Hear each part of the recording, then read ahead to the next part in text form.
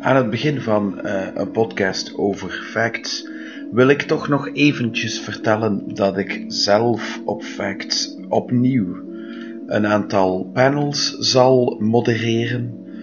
Iets wat we een klein beetje hebben overgeslaan in de pod zelf. En dus zeg ik het hier even aan het begin.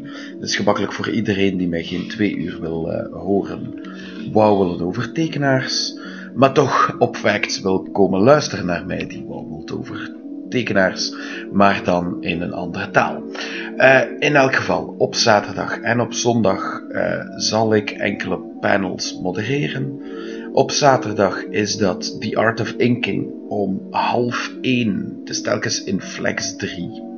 Om 12:30 tot 1:30. En The Art of Inking zal zijn met Scott Williams, Julien Hugonard-Behr en Mark Farmer. Ik zal natuurlijk over van alles met hen spreken. We zien nog wel hoe dat precies gaat. Ook op zaterdag, rond het eind van de dag, om 4:15, heb ik een spotlight panel met Sean Murphy zelf. We zullen zijn hele carrière wel wat bekijken en in het bijzonder het nieuwste werken dat hij heeft gemaakt. Zijn Batman White Knight. En tenslotte op zondag ook om 12:30 is er het Wildstorm Memories panel.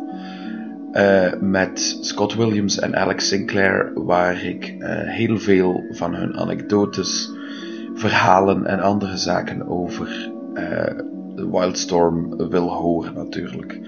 Ik hoop jullie daar allemaal te zien. Voor zowel het Sean Murphy als het Wildstorm panel krijgen de eerste 50 aanwezigen, ik vermoed dat dat het voltallige publiek zal zijn, krijgen een exclusieve gesigneerde print. Dus kom zeker af, het zal jou geen windeieren opleveren. Tot dan zijn jullie klaar voor Art.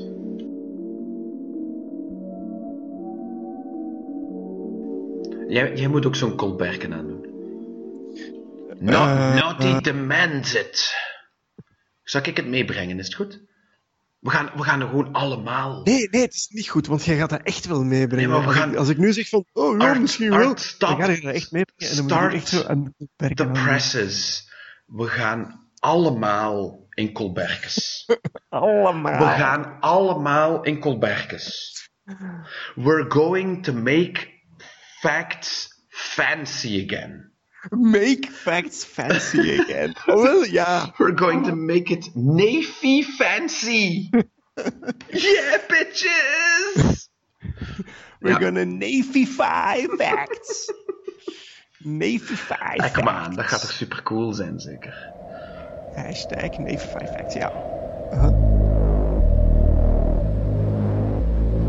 Another fresh podcast from the Brain Freeze Group.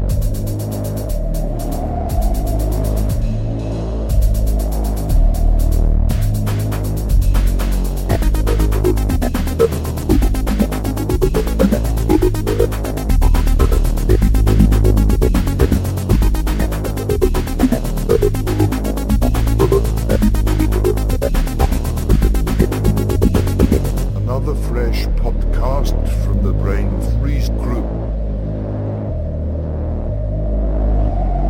What up, motherfuckers! De podcast die zijn eigen veel te lakse release schedule nog niet kan aanhouden, is gekaapt door een echte professional boy. Nog voor die kale aap in charge zijn plannen voor een revamp kan initiëren, zal ik iedereen eens laten horen hoe dat je een podcast goud produceert. Art is de naam en wordporn is mijn baan. Oh yeah, where the bitches at? Ain't no party like an RT party, cause an RT party don't stop.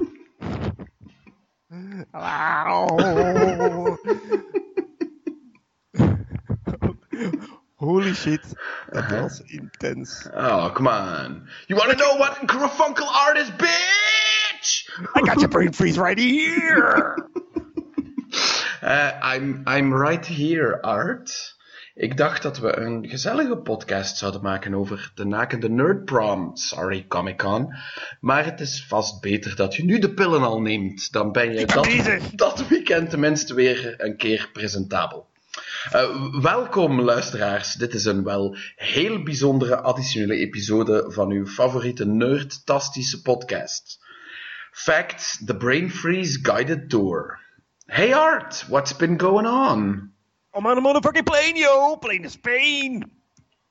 Ja, Art Snake on a motherfucking Spain plane.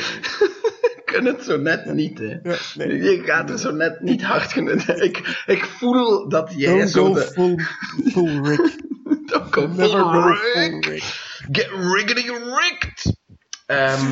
Maar dus jij bent een stuk ouder dan ik en de grap was altijd dat ik er 356 ben. Ik ben er 357. Is maar zo weinig verschil, oké.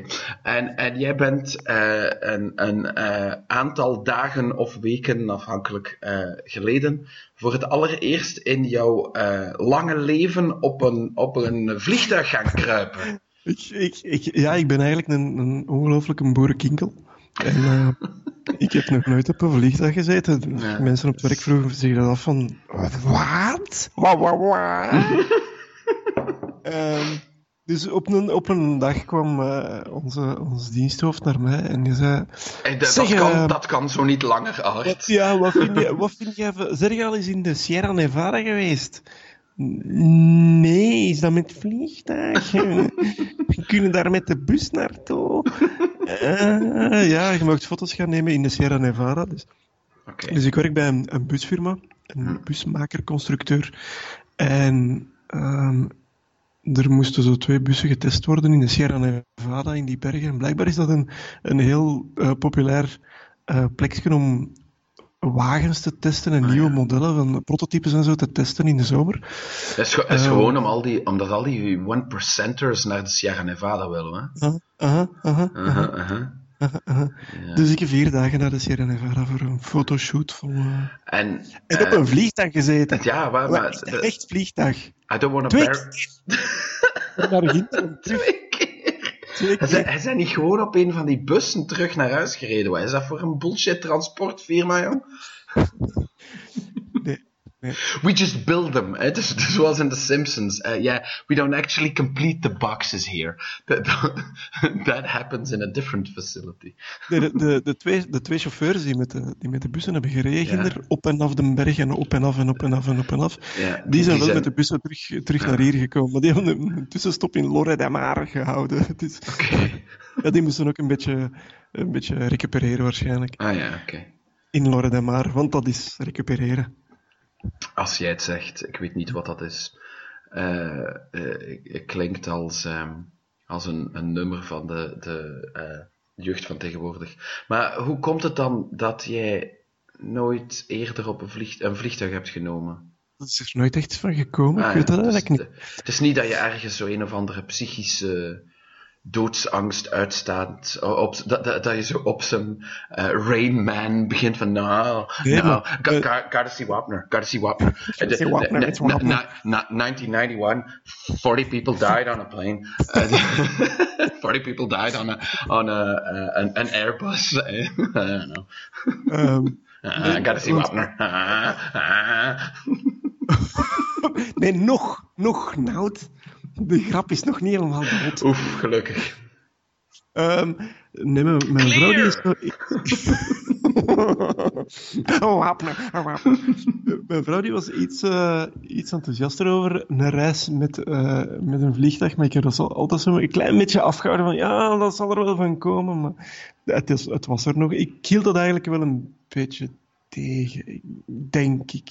Omdat eigenlijk een Ik stelde dat uit. Je bent eigenlijk een pinnige vrek. Onder andere, ja. Het is nogthans heel goedkoop om met een vliegtuig te vliegen, dus dat kan niet. Ja, ik heb het gemerkt. Alleen dat ik het zelf moest betalen. Het was gratis. Ja, maar het was toch geen Ryanair, want dan was je dik gejost. En voor het heenticket was dat zo een gewoon ticketje. En voor het plebs, dan krijg je gewoon een stoel. Voilà. En daar moet je het mee doen. En Is dat hoe dat werkt op een vliegtuig? Ja, je krijgt een stoel. En hoe dat het dan vliegt, dat moet je maar zelf uitvissen. Hè? De vleugels anders? Nee, we krijgen geen vleugels. En de terugvlucht was zo een andere klasse of zoiets. En dan zat er zo een beetje meer naar voren. En ineens beginnen die stewardessen zo met zo'n karretje voorbij te rijden. En die beginnen iedereen zo voor mij zo zo'n vies plakken, zo, een Provençaalse ratatouille blijkbaar, zo in hun handen te steken. En die komen zo op mijn niveau zo gereden met hun kar. En die gaan dat toch niet in mijn handen steken? Ik moet mijn portefeuille... Hoeveel kost dat? Ik moet mijn portefeuille pakken. En die steken dat zo in mijn handen. En, dat zo van, en die vragen niks. Dus ik dacht... Oké, dat zal wel in orde zijn dan. En wel zoiets te drinken? Zo heel voorzichtig. Een colaatje. Zo een beetje zo vraagteken. Ja, alsjeblieft. Oh, cola kan aan mij. En al. En zo een heel klein appeltaartje. En ik dacht, alright. Vieze ratatouille en een appeltaartje. Dus...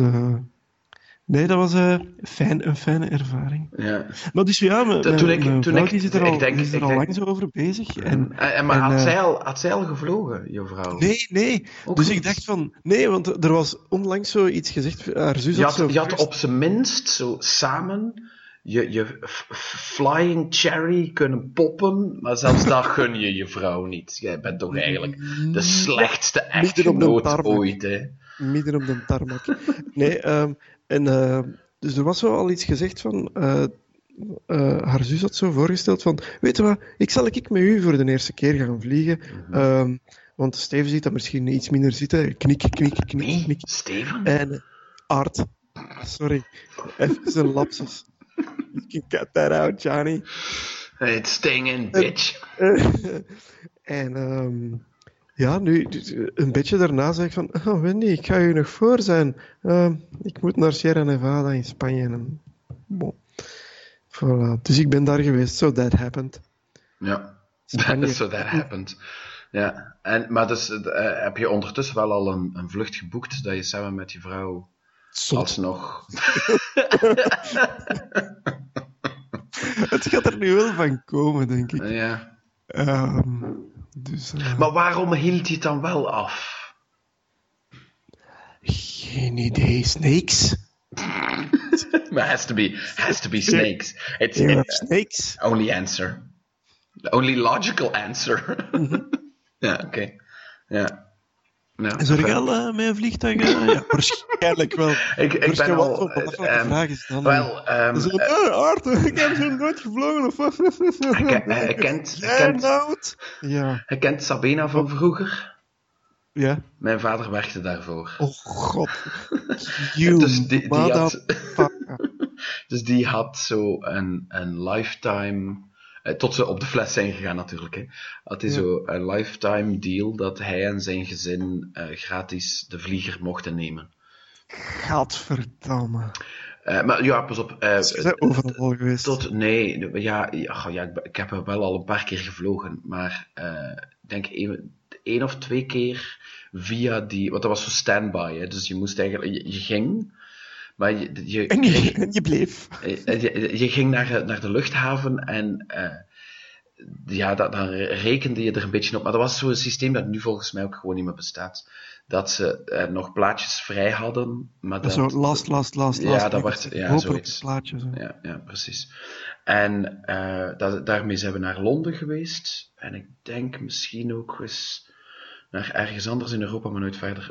Ergens anders? Oeh, la-di-da! Oké, maar eenmaal Sabina op de fles is gegaan, telde die deal uiteraard niet meer. En dan heb ik als een... I had to pay for my ticket like a sucker. Ik ben al naar Turkije met het vliegtuig geweest. Naar New York. Misschien nog eens naar ergens, ik weet het al niet meer. Maar ik vind het ongelooflijk schattig van jij met jouw ratatouille. Het grappige aan de vlucht naar Hongkong, daar ben ik ook nog geweest met de vliegtuig. En daar is met een overstap via Heathrow. En het grappige is, de vlucht van Zaventem naar Heathrow op zich duurt misschien 1 uur of zo. En dan was het toch zo, dat de stewardessen alsnog zo met iets langskwamen van ja, want je zit nu op een vliegtuig, dus je krijgt nog iets. En dat was zo... Je gaat fretten! Een zakje pindas of zo. Hè. Dat is echt zo. En dus zo op het moment... Tijdens het uitstappen nog Ja, achterin het vliegtuig is zo al... Het vliegtuig is zo al op de landingsbaan aan het terug aan het taxiën naar de gate. Het is zo... Colaatje! Wow! Maar... ja, dus ook al een paar lange afstandsvluchten. En ja, dan merk je wel wat ze bedoelen met economy class. Want als je dan 12 uur op een vliegtuig zit, dan is die bijzonder beperkte beenruimte echt wel bijzonder beperkt. Mm-hmm. Ja, dat valt tegen. Zeg. Ja.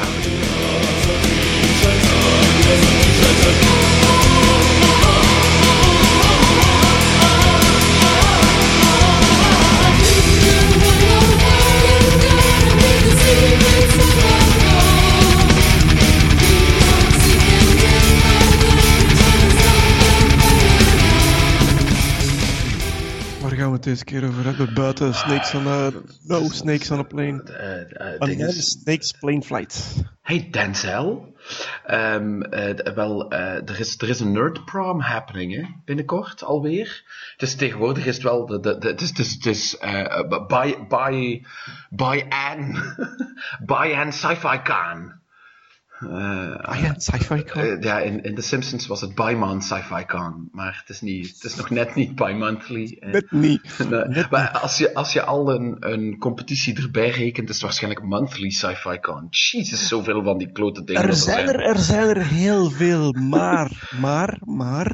maar de ouderdomsdeken en waarschijnlijk ook wel de grande dame van al de Comic-Cons hier in Vlaanderen en België. Van de en Benelux. En kom, maar laten we Europa eigenlijk er ook maar bij pakken. Al is het maar om de Facts Gods een beetje stroop aan de baard te smeren. Is toch wel Facts in Gent. Ja, nog steeds in Gent. Het tweejaarlijkse Facts in Gent. En dat is dus binnenkort in oktober de Facts Fall Edition. Dus waar al de nerds op hun gezicht vallen. Yep. The Fall Edition. Oh, good God. Ja, nee, hij is goed. Kekels. Er kwam uiteraard, want we zouden geen nerds zijn als we niet zouden zagen. En ik heb al hier en daar, want ondertussen, jij bent uiteindelijk een talentloze hanger-on die weigert op te geven. Een bruineuzer. Ja. En ik ben langzaam maar zeker heb ik mij opgewerkt tot de hogere regionen van de organisatie. Or some shit like that. Ik denk dat het eigenlijk omgekeerd past. Eigenlijk ook wel bruinneuzen, hè? Ja, absoluut. Eigenlijk wel, hè? But it's the only way. Voor plebs als ons is dat de enigste manier. It's the nerd tradition. Voilà. Dus wij hebben zo een klein beetje die inside track, laten we zeggen. Mm-hmm. Ja. Dus ik wist voor bepaalde namen waren aangekondigd, en dan heb ik het enkel over artists, want over de acteurs, dat weet ik op het moment dat die er... Dat die er zijn, maar op de art side wist ik wel wat er te gebeuren stond. En was dat toch wel een indrukwekkende lijst, zoals je zo meteen met ons zal ontdekken. Maar uiteraard, want natuurlijk, als ik een punt van kritiek mag geven, ik vind het soms een beetje vervelend dat ze van Facts lang wachten tot met hun aankondigingen. Om een vergelijk te geven, de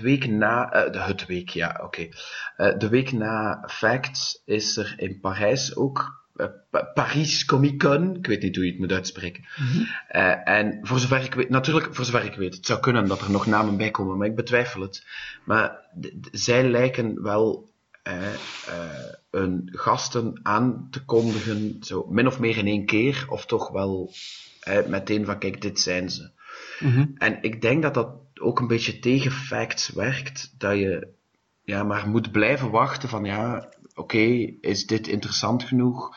Misschien komt er nog iemand bij. En dat ze ook zelf niet echt duidelijk communiceren van, maar nee, dit is het.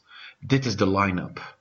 Ja, Terwijl... aan het einde moeten ze natuurlijk wel zeggen van, kijk, dit is het. Alle gasten we zijn at the time of recording, zijn we een 3-tal weken verwijderd van de date.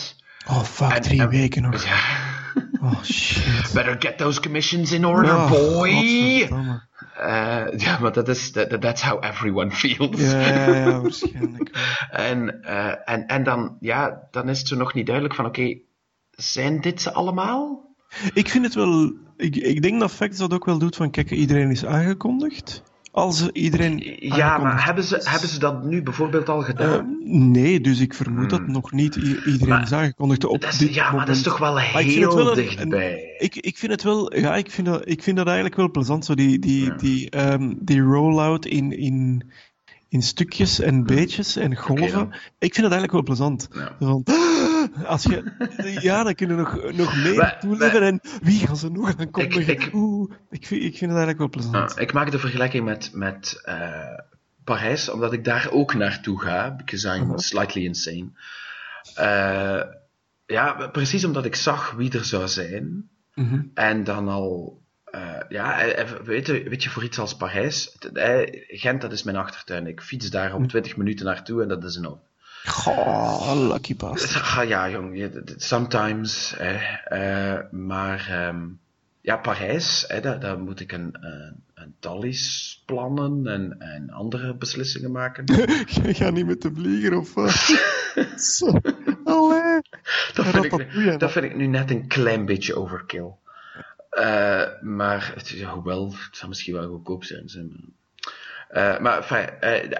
Weet je, met de vlieger dan is nog meer. Ja, dan moet je zo'n... En dan moet je... dan is het best dat je dat op voorhand boekt, dat je het zeker hebt, enzovoort. Op basis van wie er dan zal zijn, toch wel een maand of 2 voor de effectieve due date. En bij Facts is dat dan iets minder. En dan denk ik ook van bijvoorbeeld, jij hebt wat door de verschillende pagina's van Facts geploeterd en bent op een paar namen uitgekomen. Ja, ik weet niet, die zijn nog niet aangekondigd, denk ik, maar misschien op het moment dat iedereen... We zullen ze voor nog iets verder in de pot houden. Dan, dus... Maar acteurs, gaan we daar even snel doorfietsen? Of, oké. Ja, Oké, Brent Spiner, data van Star Trek. Corin Nemec van Parker Lewis Kent Lewis. dat is niet meer fietsen dat je doet, hè. Jared Gilmore, dat is een iemand. Oké.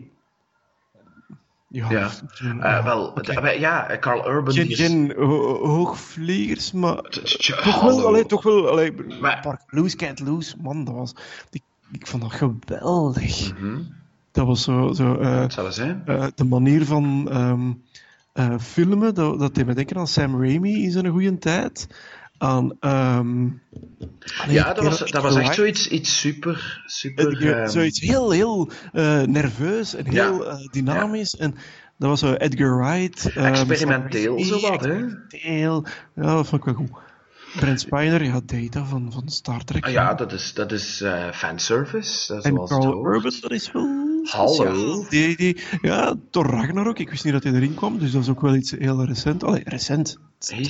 Moet nog uitkomen. En een acteur, hè, maat? Die heeft wel serieus wel zo geek cred op zijn dingen staan, hè. Hercules, Judge Dredd. Zoals mijn een van mijn vele ter ziele gegane co-casters placht te zeggen: Mama's not the law. I'm the law. Was er soms een Dredd-fan of zo bij de... Het stoort mij... Was dat Pablo of zo? Ja. Nee. Yes, maar niet op die manier. Wat was het over bruinneuzen en zo? Het stoort mij een klein beetje op de facts-pagina dat er bij Carl Urban staat Judge Dredd. Het is niet Judge Dredd. Ja, maar natuurlijk, hij is Judge Dredd. Ja. Maar die kan er de film heet boot eigenlijk staan. Dredd. Ja, voilà. Ja. Maar ja, bij Brent Spiner staat er ook gewoon Star Trek, niet Star Trek Next Generation. Bij Carl Urban staat er ook gewoon Star Trek en niet, ik weet niet, Jar Jar Abrams Star Trek. Allee. Cosplay.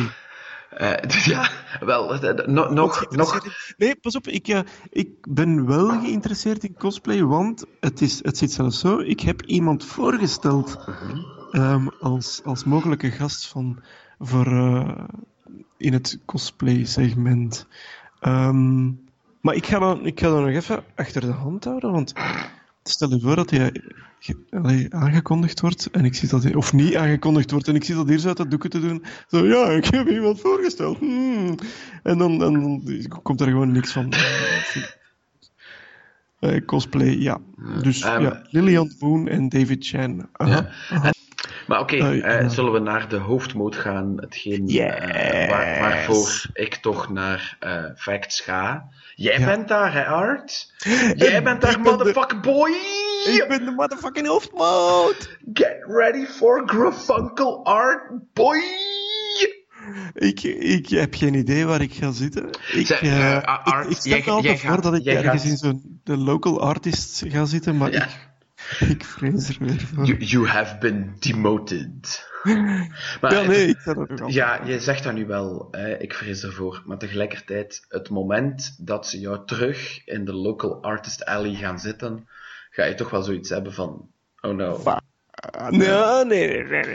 Nee, want de local artist... de vorige jaren hebben ze de facts-goden hebben de vorige jaren mij een plaatsje gegeven tussen de grotere goden, de big guns van de Artist Alley. Ik heb naast Jay Lee gezeten, ik heb naast Rufus Dayglow gezeten, naast Ben Templesmith gezeten, ik heb naast... Je moet uw fantasy cv niet afratelen, hè. Proficiat, je hebt naast iemand gezeten. Nee. Dat is wel heel fijn, maar dan zit ik daar ook zo wel van... punt, of ik zit naast punt. Ja. En dan zit ik daar zo heel ongemakkelijk. En ja, eigenlijk heb je een gigantische... geekboner. De gelegenheid van zo een of andere onnozele Instagram of Facebook fotoroll gemist, waarbij je dan zo telkens van die I am half brain dead selfies kon nemen met Ben Templesmith en Jay Lee. Ja. En dan elke keer, ik zit hier naast Jay Lee. Wel, ik was zelfs zo nerveus dat ik zelfs die foto's niet durfde nemen. Ja. En dat is wel, als je in de local artist alley zit, dan zitten we bij gasten die tenminste waar je tenminste zo een vlotte babbel mee kunt doen, omdat de taal is toch een beetje een barrière, plus ook het niveau is een beetje een barrière, want dat zijn altijd knallers die geweldig kunnen tekenen. Die je zelf ook kent, want je hebt daar dan boeken van. Maar ik wou net zeggen, dat zijn dan zo van die poseurs. Dat zijn dan van die poseurs, gelijk Charles Cambrai en Romano Molenaar, en daar zetten ze dan Art Grafunkel tussen. Kom aan, hè. Doe ik het serieus. Zet dat een beetje op een goede schaal, hè. Romano en Charles zijn heel toffe pees. But we both know that their talent can't match yours. Maar dat schept ook wel een barrière, zo van, dat is wel tof om dat te zitten, maar dan aan de andere kant, wat zeg je? Jij ziet dus... De local artist, dat is iets makkelijker om daar tegen te babbelen, want die zijn van... Nee, maar die zijn van Aarschot of van Dist of van Antwerpen, daar kunnen ze eens een babbel tegen doen.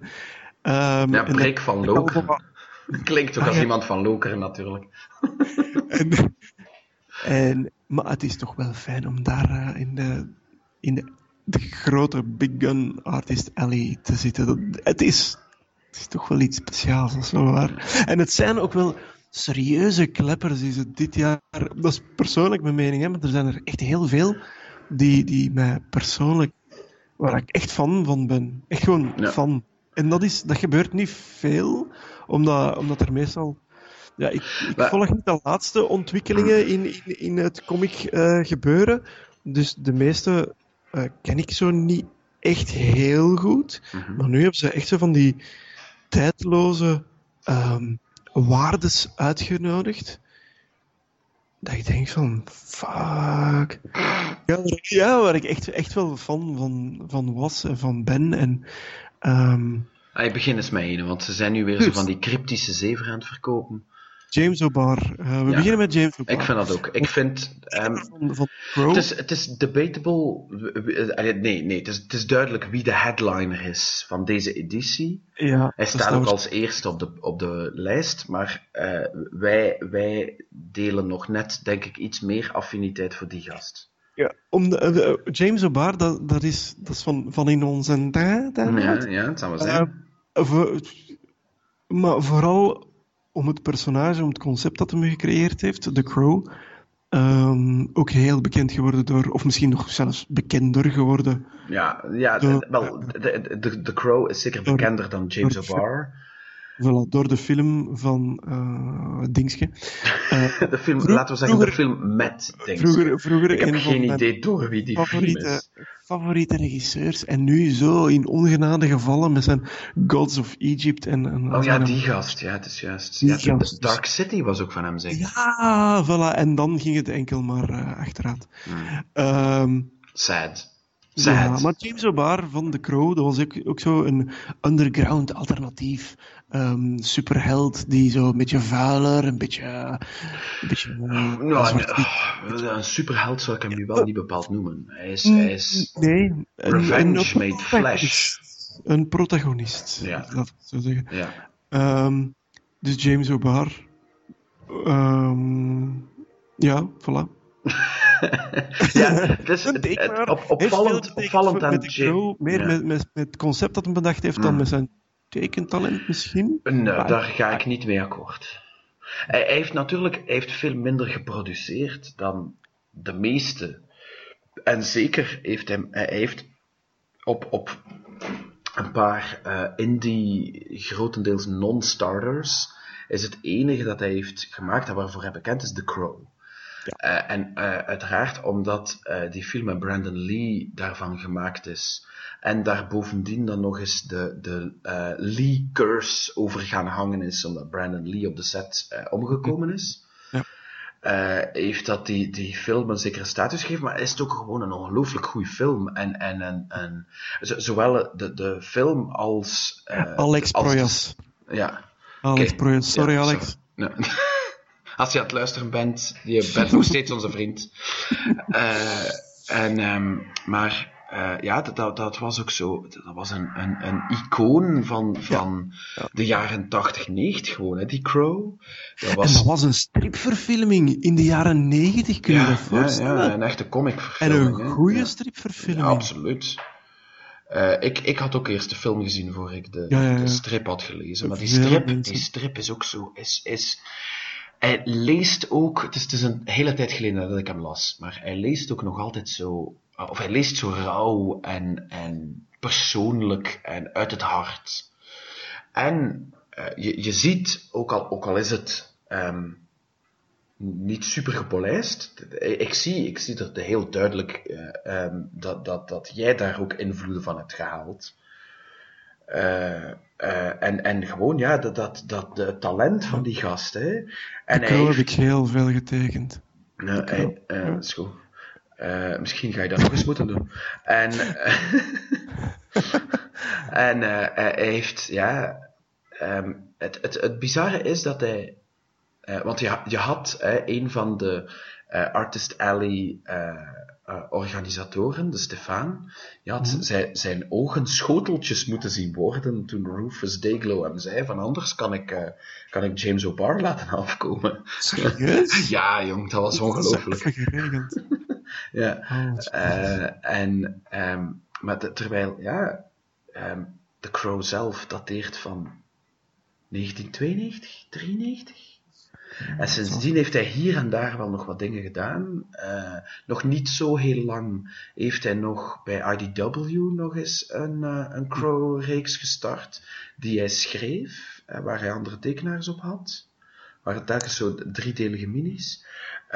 In het eind van de jaren 90 had Todd McFarlane zelfs een Crow-reeks die John J. Mood schreef. En deels tekende. Nee, die Jamie Tollickson, geloof ik dat tekende. Een deel. Dan had hij het hier en daar dat al bleef opduiken. Kitchen Sink had er ook nog een. Daar is Alex Maleev op ontdekt. Ja. Op die reeks van Kitchen Sink. Maar hij zelf was altijd zo'n beetje van, it's James O'Barr's The Crow, maar hij deed er zelf niet zoveel meer mee.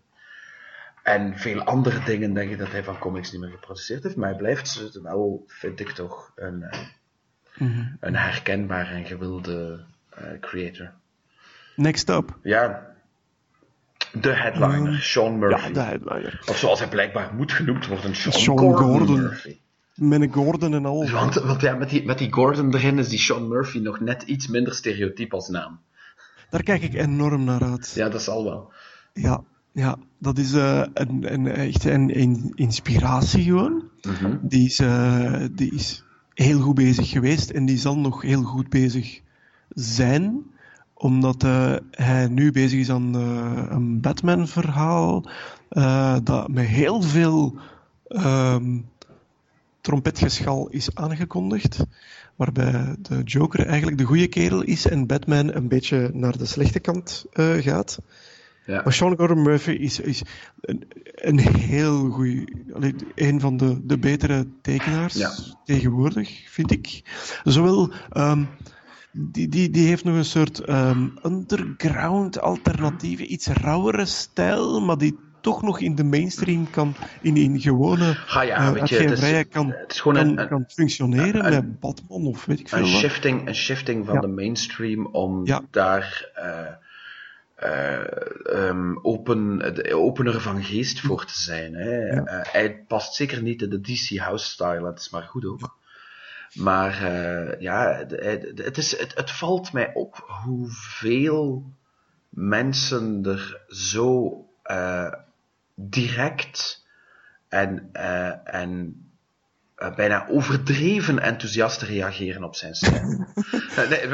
Het is alsof ze het met opzet doen, zo. Ja. En dat is op de podcast denk ik ook wel al gebleken, dat ik vind hem ook een ongelooflijke tekenaar. Ik vind hem een middelmatig tot povere schrijver wel. Wat heeft hij zelf geschreven? Punk Rock Jesus is van hem. Die heb ik nog niet. Ik hoop dat hij die gaat meenemen. Jawel, die heb ik wel. Sorry. Ik dacht aan dat van Rick Remender. Die andere, Chrononauts. Nee, dat allereerste van Rick Remender, dat hem zelf nog heeft getekend. Dat doet er nu niet toe. Wat? Ja, zo. Wacht, Rick Remender heeft het zelf getekend. Wat heeft John Murphy er dan mee te maken? Dus... John Murphy schreef het en Rick Remender tekende het of zo. Dat bestaat niet. Ja, oké. Go on, ik zoek het even op. Ja, het is goed. Een paar van zijn projecten, de tekenstijl is altijd super, maar het beviel mij dan gewoon wat minder. Hij had dat diepzee-avontuur met Scott Snyder.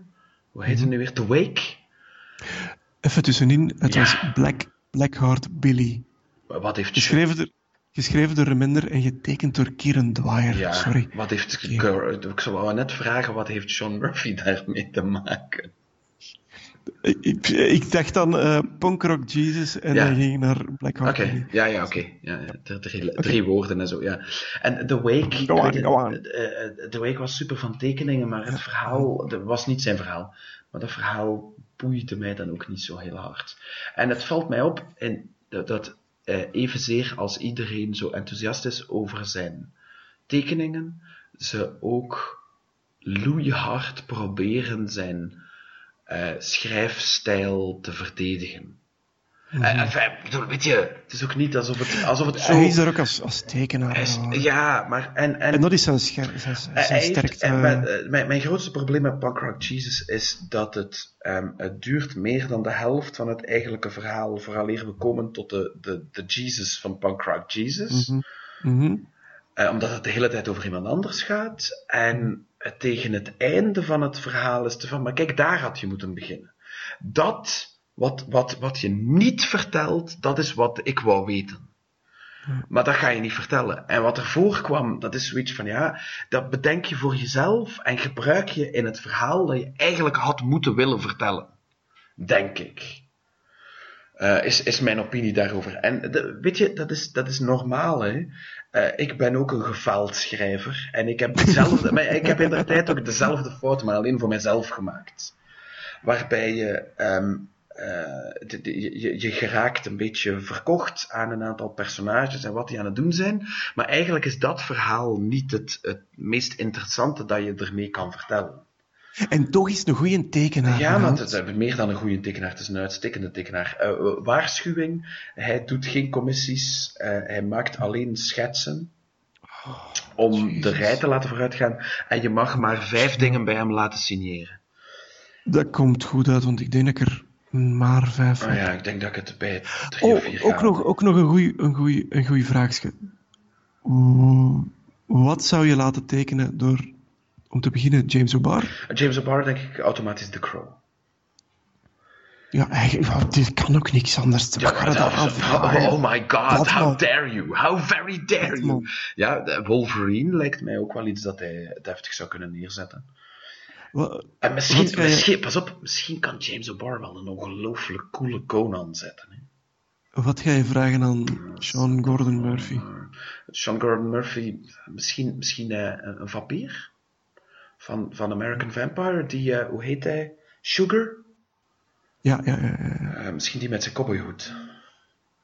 Ik vraag het ook een beetje omdat in het verleden, als ik zoiets laat tekenen door, dat gebeurt niet heel veel, maar als ik zo een strip koop en er dan heb je gezet worden, dat vind ik heel moeilijk. Ja, wat moet erin? Exactly. En dan zo de gemakkelijkheidsoplossing is een Batman, of daar grijp ik ook soms naar, een Ghost Rider, omdat die visueel wel leuk is.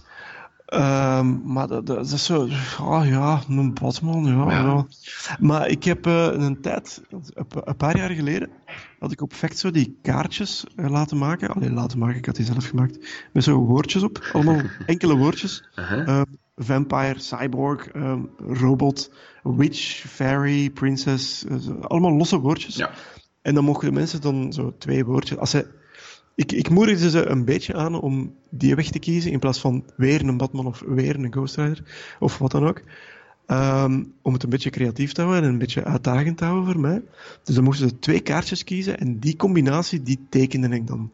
Dus ik heb zo een fairy witch getekend en een steampunk knight getekend en nog zo van die combinaties. En ik denk dat ik dat dit jaar ook ga doen, omdat dat iets leuks is om voor mezelf, om het een beetje creatief te houden en uitdagend te houden, maar ook om dat gemakkelijker te houden van, wat moet ik erin zetten als ik zelf iets laat tekenen. Zo, weet je wat, hier trek 2 kaartjes. En ik denk dat dat nog, als tekenaar zijn, misschien een nog leuk kan zijn. Dat zal zeker wel leuk zijn. Interessant zou vinden. En het is trouwens dankzij Sean Gordon Murphy dat ik daarop ben gekomen. Want enkele jaren geleden kwam die in het nieuws, ik denk CBR of zoiets. Dan had hij zo een alfabet gemaakt met voor elke letter een andere tekening van Wolverine. In een ander uniform, in een andere setting, in een alternatieve weet ik veel wat. En ik denk dat elke letter daar wel iets mee te maken had. En die had op zijn eigen gewoon voor elke letter zo een print gemaakt. Of een print met heel het alfabet op. En zelfs boekjes van laten maken. Wat is er gebeurd? Marvel is daarop uitgekomen. En die hebben gezegd... Ik denk dat Marvel toen net was overgenomen door Disney. En daarmee zijn ook de advocaten van Disney meegekomen. Ja. En die zijn een pak strenger geweest dan die van Marvel zelf. En die zijn op een beurs beginnen rondlopen en die hebben gezien van, Sean Gordon Murphy, ja, dat is een goede tekenaar. Ja, die is professioneel bezig. Ja, die heeft voor ons getekend. Ja, die heeft voor DC getekend. Maar die verkoopt een boekje met... Een personage dat wij bezitten. Ja, een personage waar wij de rechten op hebben. Hij heeft daar geen rechten op. En hij verdient eraan. En wij verdienen daar niks aan. En die hebben hem een cease and desist gestuurd. Ja. En hij moest daar direct mee ophouden. En ik weet niet of hij de opbrengsten tot dan toe heeft moeten afgeven. Of dat ze het zo hebben gelaten. Maar die is er serieus mee in de problemen gekomen. En daarmee heeft hij toen zo wat gezegd van, ik teken niks niet meer. Of dat licensed is. Ja, maar ik herinner mij die kerfuffle daar, want ik wist niet dat hij daar aan de basis van lag met zijn Wolverine ABC. Ik zie ze hier trouwens voor mij ongelooflijk cool. Oh my god, that's epic. Voilà, en ze staan, want het is Wolverine altijd zo'n beetje anders, maar ze staan ook altijd in de vorm ongeveer van de letter. Ja. En een andere tekenaar die daar toen is opgesprongen is de legendarische Eric Canete. Ja. Canete. Ja. En die heeft toen ook gezegd van, ik doe daar ook niet meer aan mee. Weet je wat, als jij een Iron Man vraagt, dan teken ik iets Iron Man-achtigs. Ja. Wil jij een Aquaman, teken ik iets Aquaman-achtigs. Ondertussen is het duidelijk dat zolang je het voor sketches, commissions enzovoort doet, dan kan het de dingen niet schelen. Zeker niet als je al een tekenaar voor hen bent geweest, want dan zou een toekomstige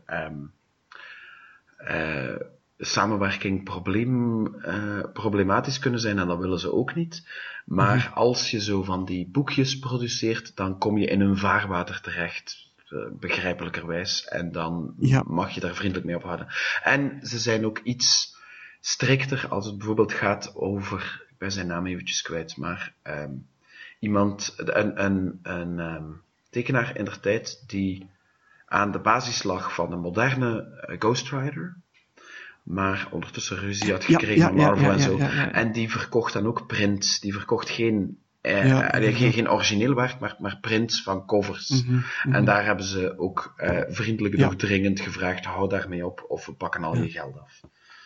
Eigenlijk erg, want dat was een kerel die Ghost Rider heeft... En die een beetje in de vergetelheid geraakt was ook, hè. Ja. Maar ja, Len Wein is dead, by the way. Gary Friedrich. Ja, that one. Gary Friedrich, de schrijver. Ja. Dus ja, ik denk, als je het aan mij vraagt, ik haal mijn kaartjes. Wat zou je die laten tekenen? Ik haal mijn kaartjes boven. Maar dan vraag ik het liever aan u. Jij weet altijd zoiets heel specifieks. Nee, ik denk daar gewoon over na. Alleen op voorhand. Ja, nee. Dat ik niet wil zeggen dat jij dat niet doet, maar gewoon, ik deed dat ook, hè. Ik had dat ook, maar ik hou er mij actiever mee bezig dan jij, om ook achter tekenaars aan te gaan en tekeningen te vragen. Dus moet ik wel... Jij doet dat minder. Lijk ik af te leiden, dus moet je er ook minder over nadenken.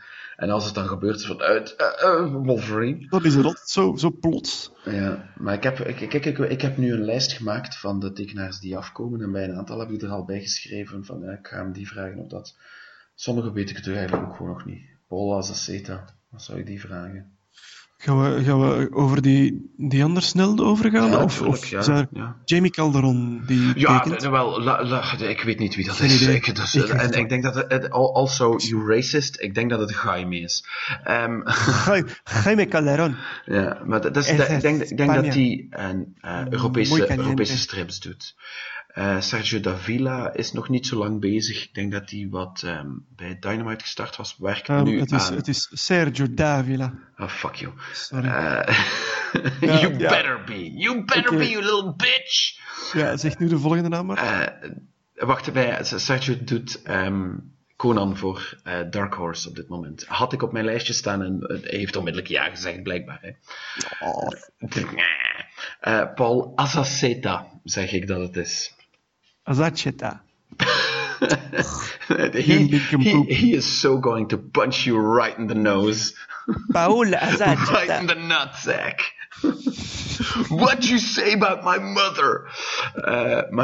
Paul Azaceta is een tekenaar die ik voor het eerst, denk ik, ontwaard heb op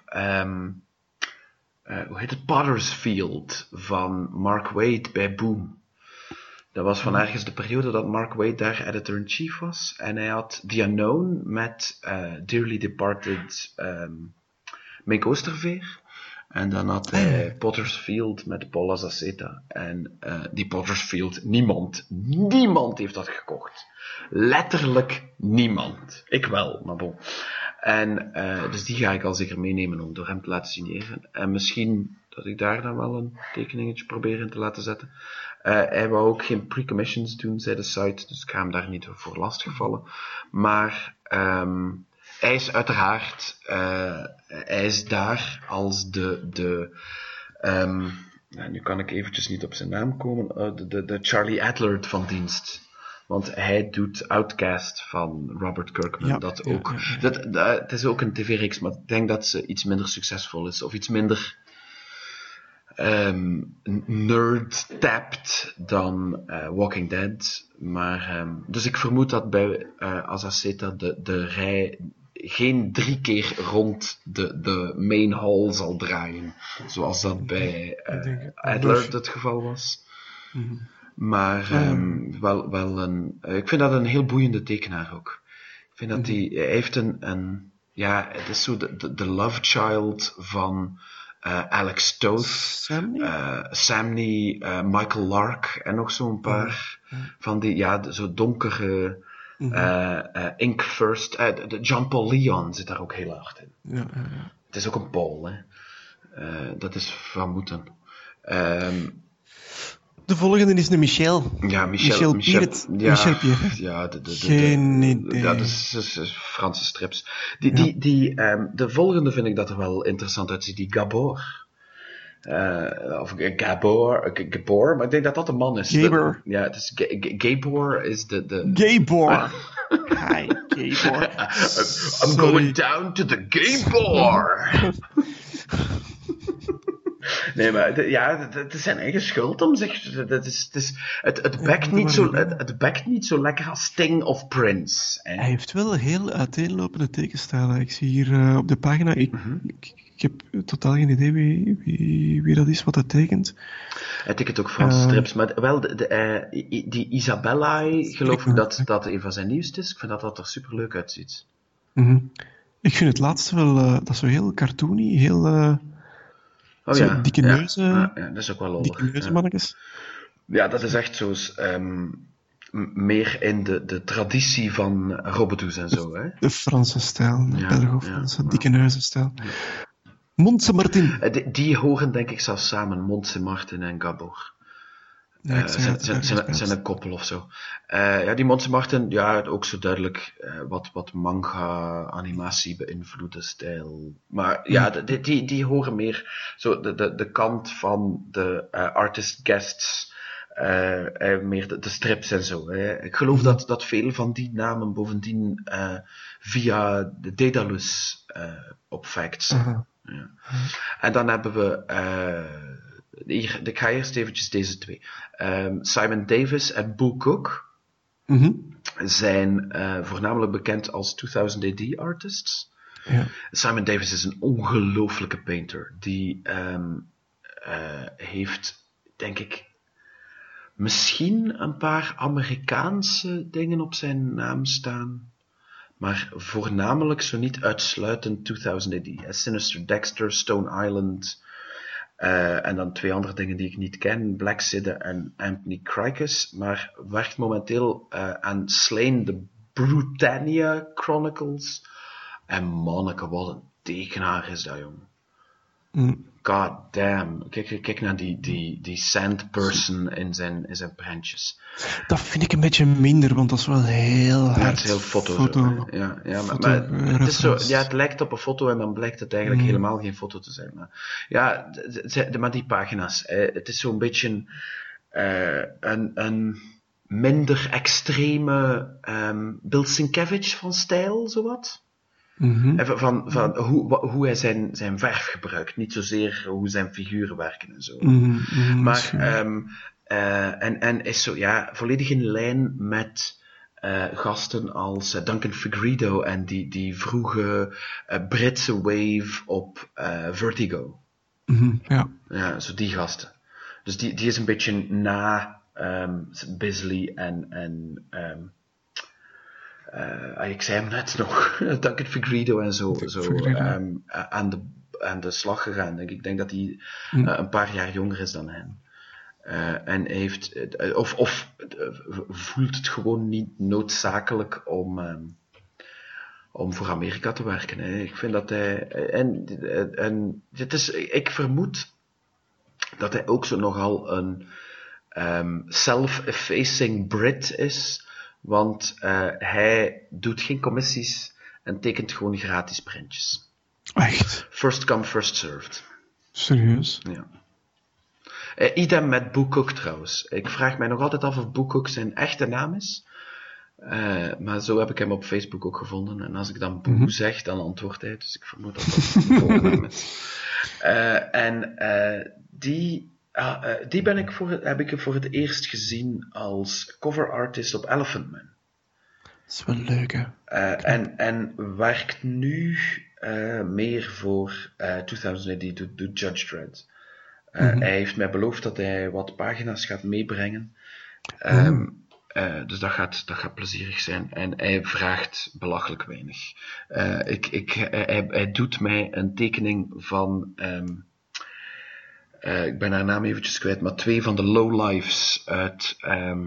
lowlife, hè. Dat is... dat ding is Megacity Undercover. Dus Dirty Frank en de vrouw, wiens naam ik nu eventjes vergeten ben, die gaat hij voor mij tekenen voor de belachelijke som van 120 pond. Kom aan, 2 figuren. Dat valt goed mee. Ja, ik vind dat ook. Dus die lijkt mij ook minder bekend, maar is gewoon een ongelooflijk goede tekenaar. En dan zijn ze voor een paar inkers gegaan. We hebben Mark Farmer en Scott Williams in the His House. Ik was al aan het denken van Mark Farmer, maar Mark Farmer is toch niet... Dat is toch niet die een tekenaar? Nee, dat is Alan Davis natuurlijk. Dat is Alan Davis? Ja, dat is de inker van Alan Davis. En Mark Farmer inkt al jaren Alan Davis. Mark Farmer en Paul Neary zijn denk ik de 2 belangrijkste die Alan Davis inkten, als hij het niet zelf deed. Maar ik denk dat het tegenwoordig misschien wel wat zelf doet. Maar ik denk dat het vaak nog altijd Farmer is. Dus dat betekent dat Farmer kan ook wel tekenen. En tekent denk ik ook wel in de stijl van want ik denk dat ik Mark Farmer boeken van iets getekend door Mark Farmer heb, denk ik. Dat is zoals Paul Neary, die wel wat in de stijl van Brian Hitch tekent. Ik denk dat door die nauwe samenwerking dat hij de stijl niet kopieert, is nu misschien net een beetje te min. Ja. Maar het is eigenlijk een beetje afwachten van wat gaat zoiets worden als je daar iets laat doortekenen. Ja, maar hij vraagt geen uitzinnige bedragen. En ik ga het hem straks vragen zelfs. En weet je, inkers die laat je ook naar jouw column komen, omdat je erop rekent dat die een goed gevulde portfolio van de pencilers die zij inkten zullen bij hebben. Hè. Dus dan heeft hij bijvoorbeeld misschien een stack of Alan Davis en Adam Kubert. Die heeft hij ook een hele tijd geïnkt. Onder andere op Wolverine en Hulk. Dus dat zou wel eens vetjes kunnen zijn. Maar ik vrees dat veel van zijn Wolverine wel zal weg zijn. Of buiten mijn budget ligt. Want, wat nog specialer is, ze hebben niet enkel inkters uitgenodigd, maar ook een inkleurder. Wat gaat die doen? Alex Sinclair. Ja, die staat... vaste colorist van bijvoorbeeld Jim Lee. Ja, zoals Scott Williams. Ja, Alex Sinclair is ook nog een editor geweest van Wildstorm. En I'm getting ahead of myself slightly, maar ik ga een panel modereren dat Wildstorm Memories zal heten, waar Scott Williams en Alex Sinclair vriendelijk op uitgenodigd zijn. Als ze niet afkomen, dan zal je nog maar eens 3 uur naar mij moeten staan luisteren. Boy. I will take away those chairs, you will have to stand. Maar Alex Sinclair, die signeert zijn werk ook altijd met Sync. Dat herken je zeker met nogal een gestileerde S. En doet heel veel covers en zo. Ben eerlijkheidshalve niet zo gek van zijn stijl. Hetzelfde eigenlijk van Scott Williams. Want buiten Jim Lee en een tijd Will Portacio, maar ik denk nu zelfs ook niet meer, inkt hij er nog heel veel andere mensen. En dan denk ik ook soms van, I like that pencil Jim Lee better than the inked version. Maar ik wil het ook niet op hem steken. Hè. Jim Lee kan ook soms de term phoning it in goed gebruiken voor als hij tekeningen maakt. But that's just me. Het zijn ook maar tracers, zeg ik nu. Dat zal wel zijn. Maar Scott Williams is natuurlijk... jij vroeg het mij dan ook op een gegeven moment. Hè. Alex Sinclair en Scott Williams, could it be? Nee, Jim Lee is not... Nee, dit is geen Jim Lee. Not coming. Nee. Next. Ja. Rufus Dayglow? Rufus Dayglow mogen we niet vergeten. Tweede keer op rij bovendien. Ik heb daar ook naast gezeten. Ze gaan jou er waarschijnlijk weer naast zetten. En dan ziet hij jou en zegt, oh god. Oh, no, that one again. Die hebben ze er zelfs nog niet bij gezet. Ja, ik mankeer toch nog 2 namen. Hè. Weet je dat niet? Ja, ik mankeer nog 2 namen. Maar die ene naam, denk ik dat ik niet te hard mijn mond voorbij praat. Ik weet ook niet of ze over zichzelf aan het vallen zijn als hij opdaagt, maar Julien Huguenard Beyer zal er een tweede keer bij zijn. Julien Huguenard Beyer! Het is een super sympathieke gast, is dat, hè. Dat is de sympathiekste Franse hipster die ik al ooit heb gezien. Of gesproken. Ik herinner mij zijn naam van de vorige Facts podcast. Nee.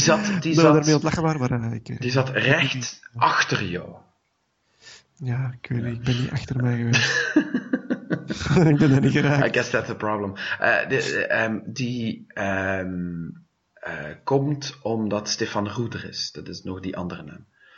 Dus Die staat ertussen, hè? Stefan Roux, die staat ertussen. Ja, Stefan Roux, die komt en die heeft nog Star Wars getekend toen het nog bij Dark Horse zat. Dat was die Agent of the Empire, zo'n soort van Star Wars James Bond poging. En Julien deed de inks over Stefan Roux pencils. Onder andere. Hij heeft nog ander werk ook. Hij heeft ook nog Crossed geïnkt. En Rufus Dayglow is er nu de tweede keer. Ik denk dat die gast gewoon heel graag cons doet. Rufus. Ja, die genoot daar echt wel van. Vorige keer ook. Die vond het allemaal wel een heel sympathieke kerel. Ja. En die vond het allemaal zo kei tof om met die mensen rond te hangen. En die ken ik nog van daar op een kom te zitten. Ja. En daar op een en die ken ik nog en die ken ik nog. Ja. En dan, jouw natte droom is daar ook, hè? En de natte droom van Eva. We all know she has it in her. Ik dacht dat die ook wel heel grote fan was. Ted Knifing, tekenaar. Mr. Knife. Nice to meet you, Mr. Knife. Ik zie het jou zo al zeggen. Hi, Mr. Knife, can I get you coffee?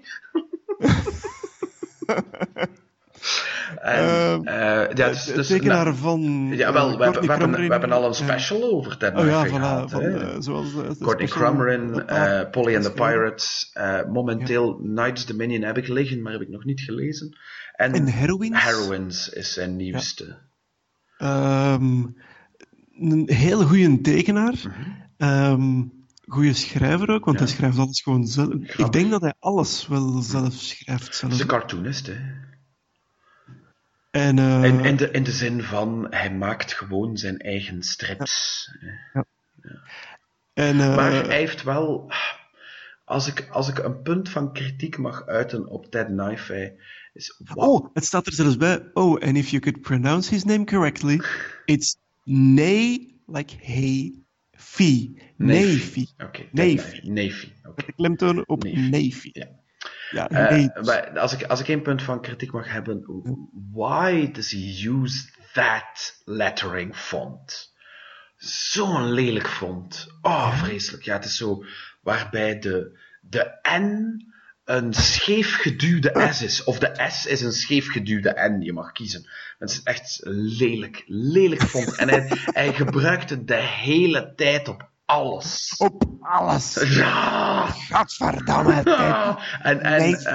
En Eva zei het onlangs ook van ja, ze hebben de eerste 3 story arcs van Courtney Crumrin hebben ze dan opnieuw uitgebracht in die kleurharde kaften, maar ze hebben alle spellingsfouten mooi laten staan. Ja, dat is wel heel authentiek. De authenticiteit, hè? Ja, absoluut. En ik denk, het is een keigoeie tekenaar, keigoeie schrijver. Is oké, zo'n font trekt op niks. Maar als je die foto ziet, wat een fancy kerel is dat niet. Ja. Dus ik ben benieuwd of hem modern day fancy, dandy, hè? Ja, of hem de fancy ook meebrengt naar facts. Ik zal in ieder geval mijn best doen om tenminste een beetje fancy in mijn schoenzolen te steken. Ja. Jij moet ook zo'n Colberken aandoen. Naughty demands it. Zal ik het meebrengen, is het goed? We gaan er gewoon allemaal... Nee, het is niet goed, want jij gaat dat echt wel meebrengen. Nee, maar als ik nu zeg van, misschien wel, dan ga je dat echt meebrengen. En dan moet je echt zo aan the presses. We gaan allemaal in Colberkes. Allemaal. We gaan allemaal in Colberkes. We're going to make facts fancy again. Make facts fancy again. Wel, ja. We're going to make it Navy fancy. Yeah, bitches! We're gonna Navy-fy facts. Navy-fy facts. Kom aan, dat gaat toch super cool zijn, zeker? Hashtag Navy-fy facts, ja. Make facts fancy again. Ja, make facts fancy again. Wie hebben we dan nog? Ja, ik ben nog altijd naar zo'n foto zien. Ja, ik dacht het al. Ik ga er nog een paar bij elkaar gooien van namen waar we toch niet zoveel mee zijn. Lucio Parillo, die is er al een paar keer geweest, geloof ik. Hè? Een goede painter. Zo de Italiaanse afvaardiging. Ja, en dan heb je Paolo Mottura, dat is de Disney-artist van dienst, want daar hebben ze altijd succes mee op Facts, met een gast die voor Disney tekent. Pino Rinaldi is denk ik ook een Italiaan, daar ben ik niet zeker. Als hij een Spanjaard is, sorry. Your names all sound the same. Pino Rinaldi, ik denk dat dat een Italiaan is. Dat is er zo een, zoals... Ramon Fernandez en nog zo'n paar anderen, die ze nogal hebben gehad op Facts, die altijd wel ergens werk hebben bij DC of Marvel op vaak niet de toptitel, maar wel herkenbare titels. Wat ik wel heel straf vind, want er zijn... Oké, wacht, we zullen eerst even nog langs die namen gaan. Ramon F. Bachs. Ja, Ramon Bachs het is eventjes geleden dat ik hem nog gezien heb als tekenaar, maar hij heeft blijkbaar recent nog Robin Son of Batman gedaan. Ik geloof dat hij ook een van de tekenaars op Batman Eternal was. En nog wel hier en daar wat. Ik vond hem ongelooflijk toen hij Star Wars tekende. Onder andere Jango Fett, Jedi vs. Sith. En een van de eerste Star Wars Republic story arcs was ook door hem. En hij heeft iets wat blijkbaar iedereen vergeten is. Een jaarlange story arc van de auteur van Lapham. David Lapham op Detective Comics. Dat was Bachs en Lapham op Detective Comics. En dat was net na... de Wargames crossover, geloof ik. Het was net weer zo'n een gigantische Batman crossover die 15 jaar had geduurd geweest. En dan besluit de Bat Office altijd van, ja, maar nu gaan we tonen dat we elke titel op zich kunnen laten bestaan. Dan was de belofte een jaar lang elke titel zijn eigen verhaal, zonder crossovers, zonder tie-ins enzovoort. En dat was dus Lefferman en Bachs op Batman City of Crime. Ongelooflijk, waarbij eigenlijk Gotham een belangrijke rol speelt dan Batman. Goed spul. En dat is, Bachs was er ook in die op mijn lijst stond. Als ik dat vraag, dan komen die af. Ik zeg ja. Ja, het zou wel zijn dat je ja zegt. Ja. En dan gaan we nog even wachten. Juist eens kijken. Ja, en dan hebben we hier nog iemand die Kiko Duarte heet. Gwendal Le Mercier, Monty Moore, die hebben we nog wel al eens geïntroduceerd. En Gianluca Macconi. Zijn nog zo wat Italianen en consorten. Dat zijn Jean-Yves Mitton. Kom aan. Jean-Yves Mitton heb je nog nooit van gehoord? Nee. Serieus? Even kijken. Dat is zo de barbaren en Attila. Het is een hele hoop van die God, was dat? Sorry. Victies en dat soort dingen. Attila, Quetzalcoatl. Dat was, die is, de periode dat ik in een stripwinkel heb gewerkt, was die en zijn strips ongemeen populair. Heb je die tekening van die vrouw die vastgebonden zit aan die paal? Dat is, die ene Mitton ziet er hier ongelooflijk uit. Oh, die paal is een Piet. dat is de Piet. Dat is een Piet. En haar borsten zijn ook een beetje vreemd. Maar that's just how he draws a breast. He's got one model for... Kijk iets verder naar die Azteekse of Mayaanse vrouw die daar loopt. She has the exact same breasts, met van die gigantische tepels erop, joh. Super gelijk flauwbellen. You said it. En ik ben... Het is ook niet mijn top idee voor een tekenaar. Voor een tekenstijl vooral, bedoel ik. Ik denk dat dat een ongelooflijk sympathieke gast is. Naast dit Europees geweld hebben ze ook echt Europees geweld uitgebracht dit jaar. Serge Pelé, om het volledig te maken, die is daar ook. Als je weet wie dat is, dan is dat goed. Dan is dat goed voor je. Ja, ik ga in stijgende volgorde. Ik vind het moeilijk. Ik denk... ik ga het gewoon van onder naar boven zoals ze daar staan. Okay? Dan hebben we eerst Danny. Die kennen we van Rode Oortjes en Rozenbottel. Oortjes laat dat even toe. Ja, maar weet je... Ja, oké. Ja, nee, ça va. Rode Oortjes is maar Rode Oortjes. Maar zijn covers van Rode Oortjes zijn toch wel ook ongelooflijk schone illustraties. Hoe hij zo met kleur werkt als hij schildert. Ik vind dat supergoed. Ze hebben het hier trouwens van de voorbeelden van zijn werk ook weggehaald. Vind ik eigenlijk een beetje jammer, want hij tekent echt wel heel knappe meisjes, vind ik. Nee, maar kom aan. Het is ook waar hij bekend voor is, waar? Enfin, Danny dus. Danny is er, wat echt wel de moeite is, want zoals Peter mij altijd herhaalt, die gast doet dus nooit conventies, hè. En minstens even verbazingwekkend, wat die doet het blijkbaar ook zelden tot nooit. Is er alleen zaterdag, is Michel Weiland van Aria. Ik denk dat Aria noemde het. Aria, hè? Ja, Aria, dat is ongeveer even oud als wij, hè, Aria. Ik vermoed het wel, ja. En die produceert dat ook gewoon nog altijd. Dat is zo krankzinnig. Dat wist ik niet. Ik dacht, dat is zoiets van de jaren 80. Ik denk dat er nog... Dat is nog altijd aan de gang. Volgens mij is er nog geen jaar geleden een nieuwe Aria verschenen. Hetzelfde met Herman. Herman is er dus ook. Hè.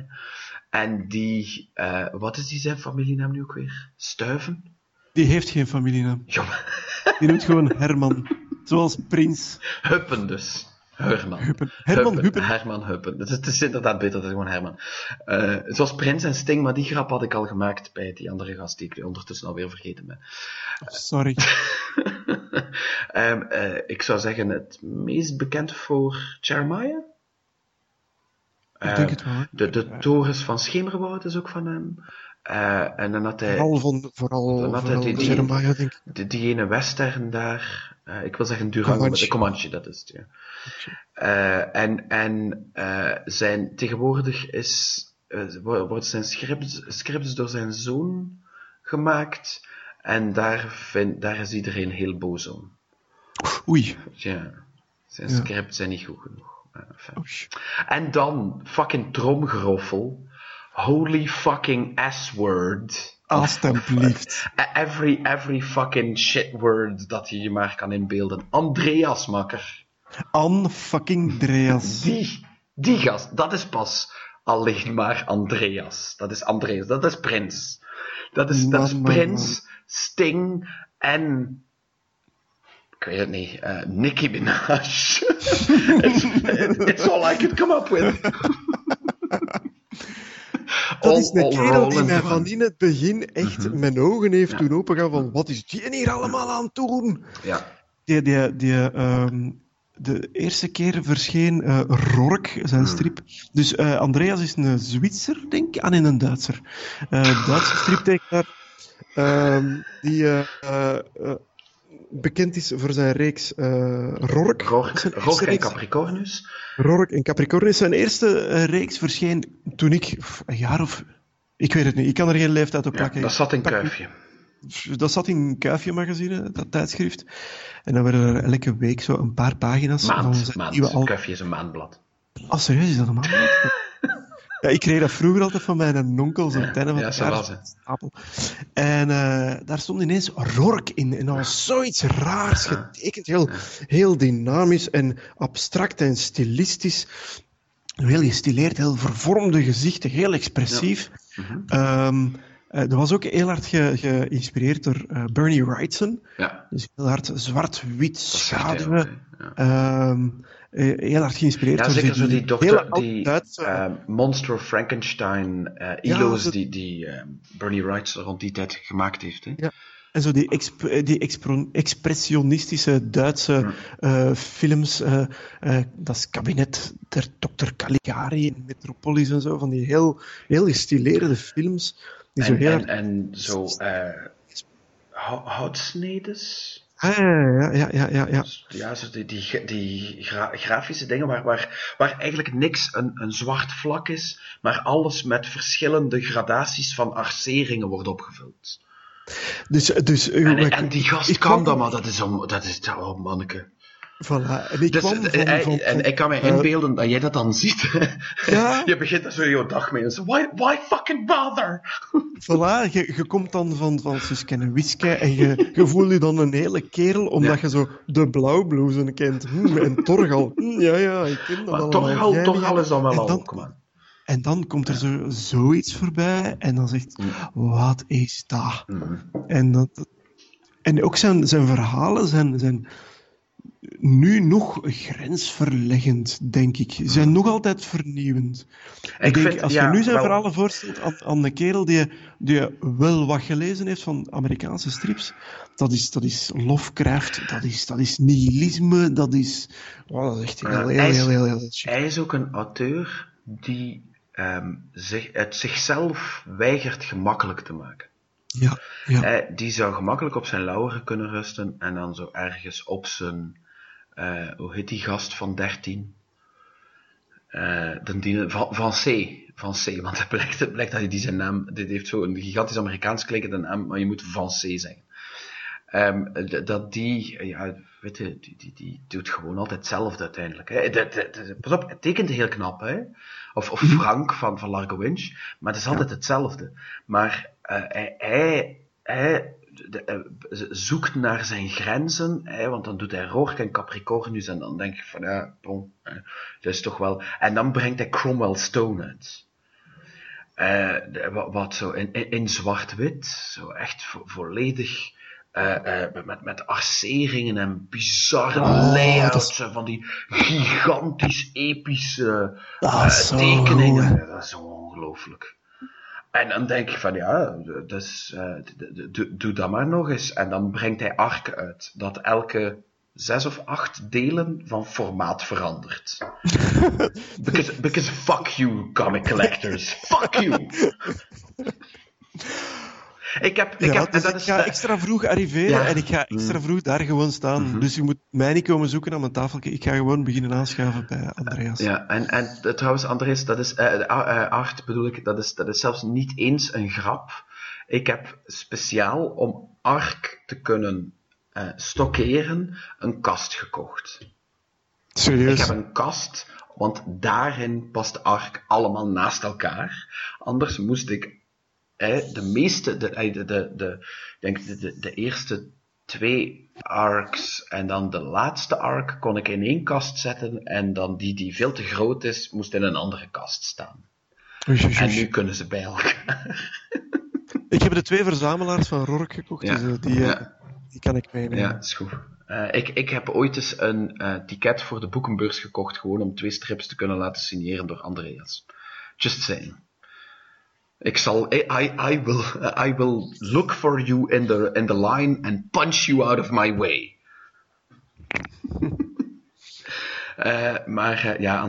Andreas is daar. Andreas gaat er zijn. Fucking Andreas. Blijkbaar heeft het trouwens een nieuwe stripreeks uit waarvan ik zelfs niet wist dat ze bestond. Nog niet zo heel lang, maar kijk, dat weten we dan. En dan hebben we de volledige artist. Ik denk het wel, ja. De belangrijkste toch wel vermeld, hè. En voor ik het mocht zeggen, omdat hij er toen nog niet bij stond, heb ik toch aan iemand gezegd dat Andreas ging komen en die is zich speciaal een ticket gaan kopen. Dus zeg mij nu nog dat het niet helpt om jouw gasten tijdig aan te kondigen, laat ik zeggen. We zijn er wel één vergeten. Wie? Alberto Ponticelli. Geen idee. Nee? Die was op een bepaald moment zowat in Dark Horse. Dat ziet er wel mooi uit. Ja, zat hij zo in Dark Horse territorium. Dat hij dat Dark Horse zo'n paar van zijn dingen vertaalde die in Italië verschenen waren. En dan werkte hij wat voor van die uitgeverijen zoals Atomica, net voor die dan over kop gingen. Maar werd zijn werk dan wel opgepikt door een andere uitgeverij en zo. En kwam hij zo precies plots op 5 verschillende plaatsen tegelijkertijd uit. En je had hem en zo'n paar van die andere tekenaars op wiens naam ik het ook eventjes, maar die zo... een beetje in de stijl Simon Bisley ook en zo. Hè. Zeker pen en ink. En dan heeft hij een hele tijd voor Vertigo gewerkt. En aan de start van de New 52 deed hij die Frankenstein en The Agents of Doom, of hoe heette het? Ja, hier staat er gewoon Frankenstein. Maar heette dat gewoon Frankenstein? Ik dacht dat eerst een andere naam had. Maar enfin, New 52, dan heeft hij ook nog zo een reeks getekend. En voor mij is het dichtste bij als de tekenaar van Unknown Soldier. De ongoing series van George Dysart bij Vertigo. Oké, maar dus we waren ongeveer klaar. Voor de aandachtige luisteraar, er zit... chronologisch zit hier een kort stukje tussen. Ondertussen heeft Facts, dat komt dan goed uit voor ons natuurlijk, hebben ze er nog een paar extra namen bijgegooid. Maar daar gaan we nu wel snel doorgaan. Want ik heb ondertussen een baard. Ja, ik had die al, maar bij jou duurt dat langer. Of zoiets. Het is omgekeerd, maar het maakt niet uit. Maar hij is wel knapper. Maar we komen hier bij... De laatste aanwinsten van Facts, ondertussen denk ik dat ze 40, 50 tekenaars zitten. Het is heel En tekenaar-heavy jaar. Ja, en helemaal de laatste van de lijst is iemand... Ik weet niet wat ik mij daarbij moet voorstellen. What is Garfunkel Art? Is Garfunkel Art. Ja, ik Salt Lake City. Salt Lake City. I like it these. Ik heb geen idee waar dat ze I dat like verhaal... it these. We zijn weer vertrokken met de referenties naar een andere podcast. Ja, maar we gaan dat kort Heel houden. strak, Dat is voor- heel strak We'll marketingplan. save that for after the pod. Save it for after the pod. Maar we hebben hier een paar repeat offenders die al... eentje die geen voornaam krijgt, dat is Julien Huguenard Beir, maar zijn naam is zodanig lang dat hij op zijn kadertje zijn voornaam hebben ze eraf gegooid. Het is gewoon Bert. Ja, het is gewoon Bert. Bertje. Dat is een best sympathieke gast, ik had daarmee gebabbeld. Die Laurent Zimny, die was denk ik 2 edities geleden, was hij daar ook. Die tekent ook zo superhero illustraties, maar zo heel... Heel grafisch, zo heel gestileerd, heel abstract. Ja, heel gestileerd, met veel geometrische vormen en zo. Met heel En ook mooi. een hele sympathieke kerel. Blijkt, ja. Ja, ik zat 2 edities geleden dan zeker, als hij er ook was. Ik zat te tekenen aan mijn tafeltje. Ineens komt er zo'n kerel naar mij van... Hey, Art! Zo achter de tafeltjes om. Ik dacht, hey. Ja, wij hebben elkaar nog niet gezien, hè? Nee, dat klopt. Ja, ik ben Laurent Zimny. Oké. Dus die kwam zijn eigen voorstellen. Ik vond het kei sympathiek. Ja. Ik vond het echt heel tof. Of desperate for attention, zo kan je dat ook van mij. interpreteren. Ja. Iedereen van jou. Oh. Maar ik zit hier... Dat is gelijk de 120ste missed call die je eindelijk dan opneemt. Iedereen is desperate for your attention, Art. Ja, het moet zijn. Everyone. En dan is er nog een Laurent en een Oliver, maar die ken ik niet. Oliver Hudson en Laurent Libezaire. Franskes. En Bengal is er ook bij. En Morissette. Maar ik denk dat Morissette een beetje... die aast gewoon op de plaats van Lecter.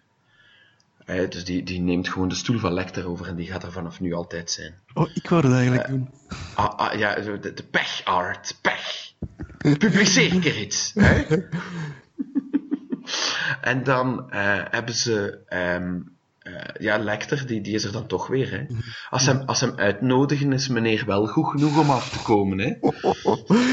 Hij heeft groot gelijk, die heeft zo druk. Ja, die heeft veel dat te zal druk om wel. daar zo Ja, op te hangen. druk. We kennen dat. Millennials. Maar dus Lecter, Romano Molenaar, want ja, dat is Romano Molenaar, die kon er onmogelijk niet zijn. Steddo en ik wou nog iemand zeggen, maar het zullen zij 3 geweest zijn. Hè? Ja, zij 3. Die zijn een beetje de standaard afvaardiging, hè? Standaard die zijn al zo deel nouveau van het meubilair aan het worden. Hè? Ja. Maar ja, Romano Steddo, denk ik, dat is dat niet de eerste keer dat hij er is. Maar dat denk ik wel. Steddo en Lecter zijn er eigenlijk als de auteurs van de nieuwe Red Rider, hè? De Ghost Rider versie van de Rode Ridder. Waar ik eigenlijk wel heel benieuwd naar ben. Sinds de opstart van die mature versies van Suske en Wiske en van binnenkort ook van Robert en Bertrand. Wat hebben ze nog opgestart? J-Rom natuurlijk van Romano. Ja, J-Rom en Amoras, hè? Ja. Amoras. Amrouse. More ass. Ze is dood. Laat hem op zo. Laat ze liggen. Maar kom aan, dat is dus teruggrijpen naar eigenlijk 60, 70 episodes geleden, waar Steven er ook nooit in slaagde om iets correct uit te spreken. It's a damn good joke, oké? Steven Rule of Threes. Ja. Melkbaaien. Steven de Melkkoe, oké. Dan ze hebben 1 keer al geprobeerd van de Rode Ridder een beetje te restylen. Dat is dan... Wat was dat nu weer? Dat was de tekenaar... Red Knight gewoon, denk ik. Ja, en dat was de tekenaar van... miljard, hoe kan ik niet op zijn naam niet komen? Van de Eeuwige Oorlog, die had dat getekend toen. En dat was dan na 1 nummer is dat gewoon gestorven, denk ik. Ja, maar dat was ook het probleem van Standaard die nooit achter zijn beslissingen bleef staan, een beetje. Dan vind ik het wel goed dat ze nu echt wel hiermee volhouden en zeggen van, we gaan dat ook doen. We gaan dat ook doen. Ja. En ja, hier ben ik echt wel... de anderen zijn ook wel goed, maar hier ben ik echt wel nieuwsgierig wat dat ze doen. Stedo, dat is ook een...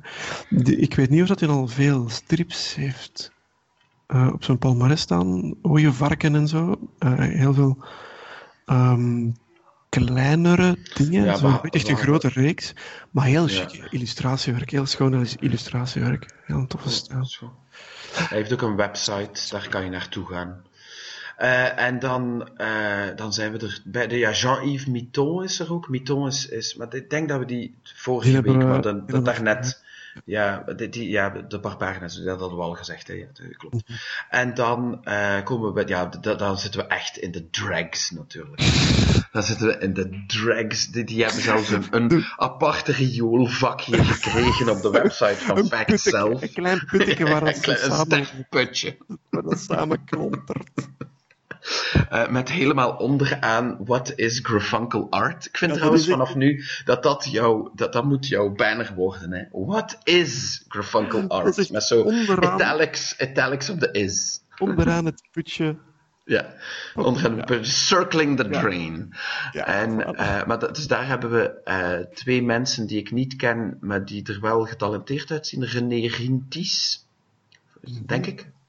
En Melissa Brouwer, Melissa Brouwer ziet er zo wat digitaal geïnspireerder uit, richting Sejic, Stepjan Sejic, Ja. die nog, die nu Aquaman doet voor DC en voordien En- Witchblade deed. Hè. Iets met sun dingen of zoiets? Ja, Sunstone, zijn lesbische pornocomic. Oh ja. Ah ja. En René Rinties, die is dan meer de traditionelere manga aanpak, zwart-wit met toning en andere zo grafische effecten zowat. Dus, maar het ziet er niet slecht uit. Zullen zien hoeveel ze kost. En dan, ik heb nog nooit van gehoord, Mario Boon, zegt die naam jou iets? Mario Ik weet niet wie Boom. dat is. Mario Mario. Boon. Oké, het is Mario Mario Boon, Boon. Ja, het is reus van de is dat, 70. maar dat is familie van Richard dan. Je hebt Van Mario Richard, Boon ja, en dan ja. is er Richard Boom. Richard Boom. Dus Richard. Boon is dan de iets oudere versie van Boom, omdat hij iets verder achter in het afeindigt. No, this joke is going nowhere. Absolutely fucking nowhere. Good Blijf zoeken, God, blijf it's zoeken. horrible. Nee, blijf anders even zoeken. Nee, Boon, ik ga dat niet boon, doen. want boon Dat is, en ja, boom. nee. Een boom groeit uit een boom. Come on. Nee, het is goed. En dan Patrick Cornelis, die geloof ik heel binnenkort zijn tweede deel van Virus aankondigt, of voorstelt. Ik denk dat hij dat voorstelt in de mechanic. Heb ik daar Ja, dat iets is van wel kan. zien passeren? God. Ehm, I know nothing about this. Er is vast een website waar je dat op kan controleren, zeker tegen dat je there has deze to be a episode... website. There has to be somewhere, like some sort of machine that you can type this shit in. En Kenny Rubenis, die bekend moet zijn van... Dating for Geeks. Dating for Geeks. Ja, ik zou zeggen, Geekers op je speakers, maar dat misschien net iets minder, maar Dating for Geeks. Stop toch eens met reclame te maken voor andere podcasts. I can't, I just can't, Art. I can't. It sucks real bad. It sucks real bad. Straks real bad, Johnny. En dan zijn we er eindelijk, hè. God, miljarden, jong. Bon, ik ga zeg jij iets intelligent, ik ga ondertussen tellen.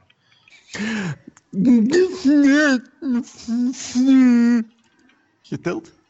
Nee. Ik had er niet op gerekend dat ik iets intelligent had moeten doen. Ik dacht dat dit de Brain Freeze podcast was. Ik denk, als ik het goed Dan heb... had ik mijn research gedaan naar 47. 47 tekenaars. 47 tekenaars. Ja, dat lijkt me niet slecht, denk ik. Ik vind dat wel meevalt. ik vond het heel grappig dat ze vandaag... Pas op, natuurlijk Art, dat is 47 tekenaars, including What is Grafunkel Art.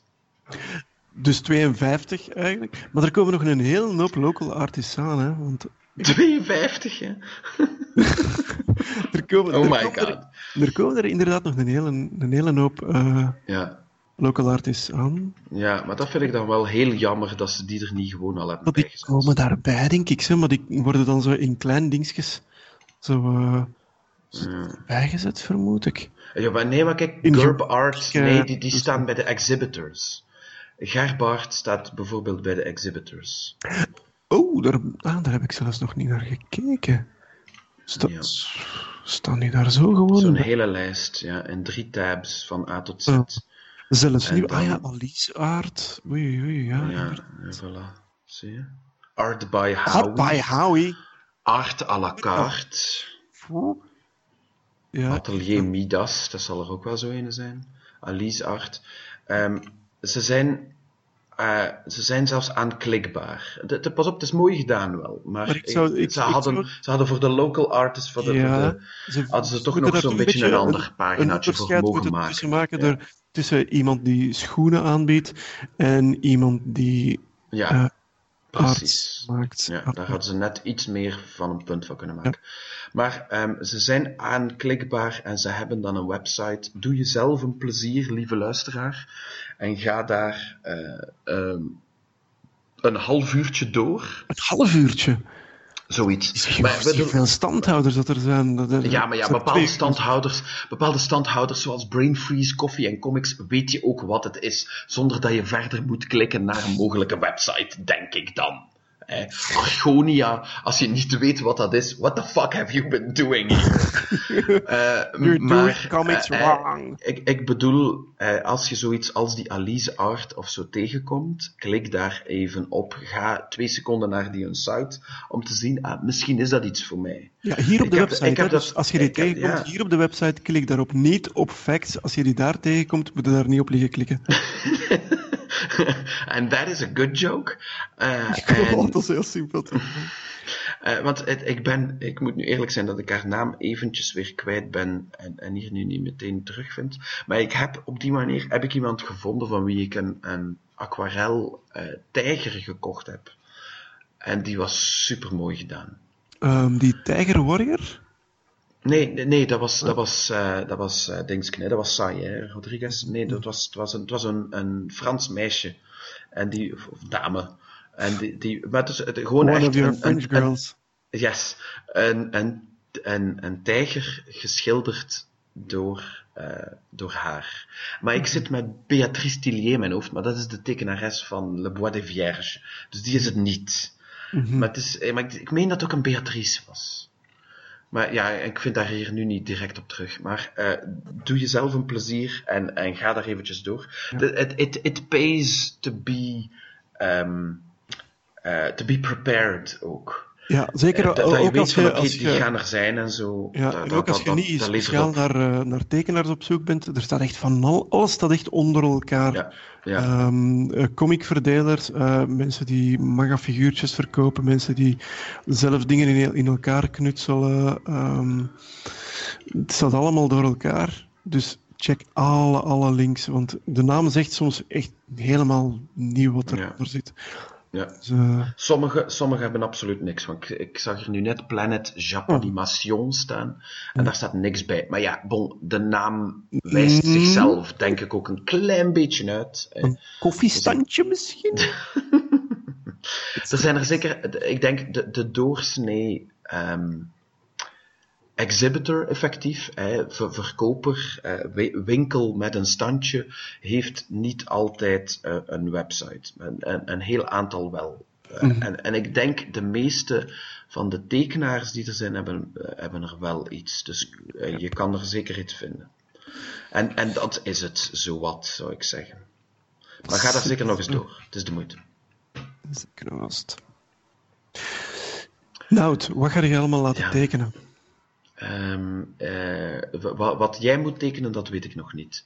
En als ik weet het al wel. Nee. En als ik niet op Knifey zijn tenen heb getrapt, dan krijg ik van hem ook wat. Ik denk dat het moeilijk is om op zijn tenen te trappen. Ik denk. Ja, dan is het goed. En dan wil ik dat James O'Barr mij ook een enorme tekening maakt. Van Rufus Dayglow wil ik ook wel nog eens iets. Bengal misschien, maar ik denk dat dat wat duur zal zijn. Julien Hugon-Arbert, die mag mij ook iets tekenen. En dan nog. Dus het is te veel om op te noemen.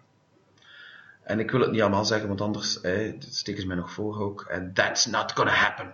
Mm-hmm. Ja. Het ziet er een leuk jaar uit. Het ziet er een heel leuke editie uit. Daar ga ik helemaal mee akkoord. Wij zijn natuurlijk heel tekenaarcentrisch. Dat klopt. Ik bedoel, de cosplayers kunnen ons geen hol zien. Nee, dat is niet waar. Nee, maar het is zo groot geworden dat het kan niet anders als dat er dingen bij zijn die je minder interesseren. Dat kan gewoon niet anders. Maar laten we zeggen, de hoofdmoot van Facts blijft nog steeds een exhibitor hall. Maar daar kunnen wij jou niet echt helpen. Hè. Dat moet je zelf ontdekken. De acteurs zijn er niet zodanig veel dat je daarin verloren loopt. En dat heeft zijn publiek, waar wij denk ik niet echt gigantisch mee kruisen. Dat vind ik wel raar. Er zijn nog niet veel acteurs. Echt 4? Dat is echt niet... Dat is echt heel weinig. Maar kijk, ja. Ik ben er nu ook niet zo voor, maar ik weet dat wel... waar heel veel van hun bezoekers op afkomen. Maar natuurlijk... Ze hebben Carl Urban en ze hebben een exclusieve avant-première van Thor Ragnarok. Een halve week voor de effectieve première op Fact zelf in een pop-up Kinepolis. Ze hebben Brent Spiner, die toch wel een van de bekendste smoelwerken van Star Trek The Next Generation is. Ja. Ik vind dat ook al niet kwaad. Ze moeten uiteindelijk, dan is het, op die manier is het ook wat meer gefocust. En is het ook niet te veel verdeeld over 10 acteurs, waar je op zijn... Want dat was heel opvallend toen ik een namiddagje naar Antwerp Comic Con ben geweest, een paar weken geleden. Daar hadden ze een stuk of 10 acteurs... Oh, dat is dan weer heel veel. Laten we zeggen, figuranten. Want er was bijvoorbeeld de gast die in het kostuum zat van Darth Vader in Rogue One. En dan nog zo'n paar anderen, zo, ja. Ene die een troll speelde en ik weet niet wat, en een ork in Lord of the Rings. I don't even remember. Daarvoor ging ik ook niet, hè. En het was in die hoek doodart. Daar was niemand, letterlijk niemand. Ja, er stond niemand aan te schuiven aan die tafels. Wat moet je doen als je er keiveel hebt, maar dat zijn allemaal zo stormtrooper nummer zoveel en degene die de staart van Jabba bewoog. En dan heb je ongetwijfeld zal je er maar een paar gehad hebben die dan zo'n boxset van iets waar 5 van die 10 acteurs ergens een rolletje in hadden en die ze dan allemaal heeft laten signeren of zo, dat weet ik niet, maar er was heel weinig activiteit. Over het algemeen was de con zelf ook in de meest optimistische kalm.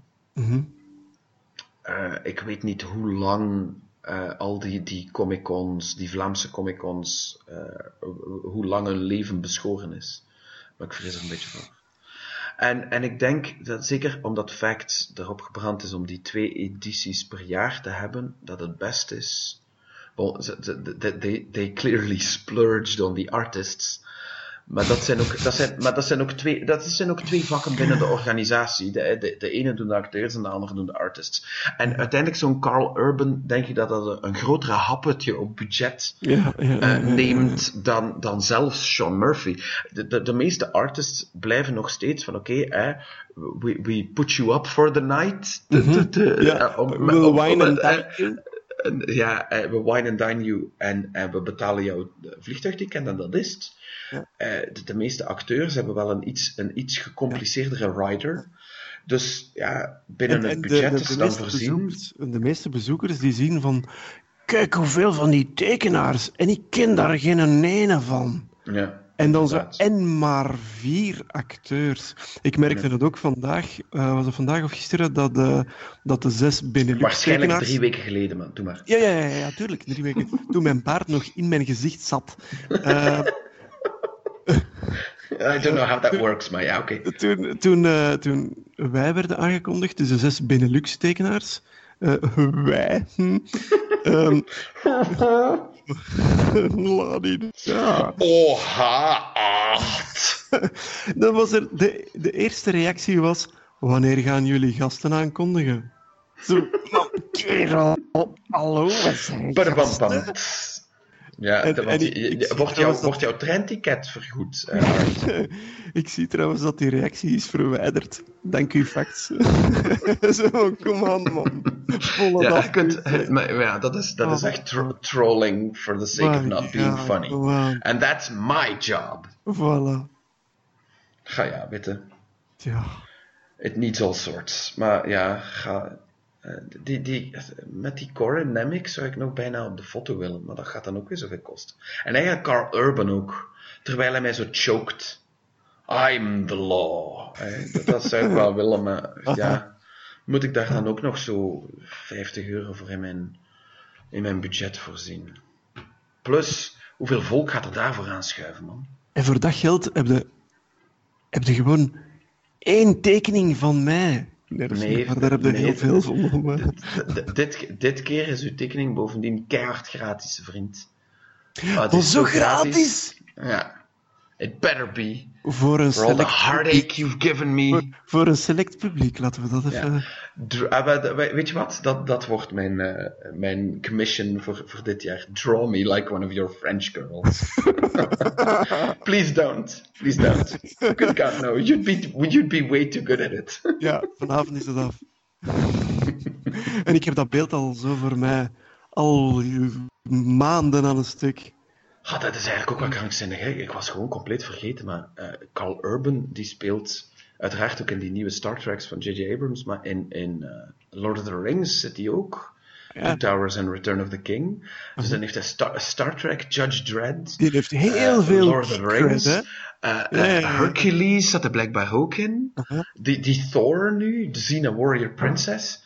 Good God. Dat is zo, hoe noemen ze dat ook weer? Als je zo een Emmy, een Tony,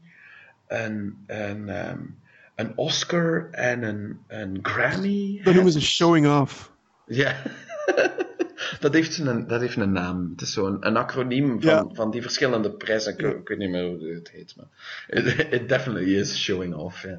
Being a total wanker.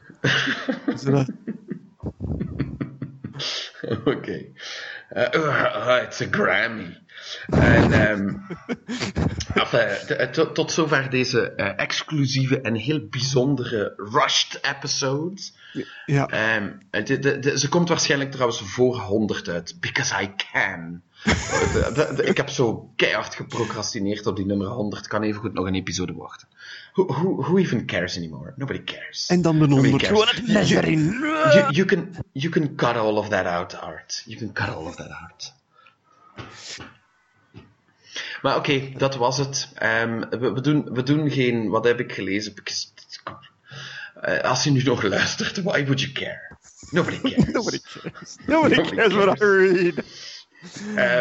Bezoek, weet je wat, in de plaats van naar Argonia, de website te gaan, bezoek op Facts Argonia en zeggen we love the Brain Freeze podcast. Misschien geven ze mij dan eindelijk eens wat geld. Godverse. En geniet van Facts, uiteraard. Zeker en vast. Zoals ze in die andere podcast zeggen, follow us when you see us. Kom Art allemaal massaal handjes schudden, dan krijgt hij ook concrud. Ja. Hij verdient niet beter. Ja, kanker op mijn aids. Concrud. Concrete. Dan heb ik ze één dik pulserend groene hand. Dank u allemaal. Right now it's my dick. En normaal gezien, volgend op deze podcast, krijg je de eerste episode Brain Freeze Le Style Nouveau.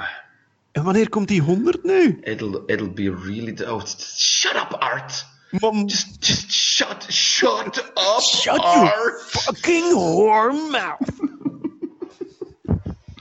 Wobble-up-a-dub-dub.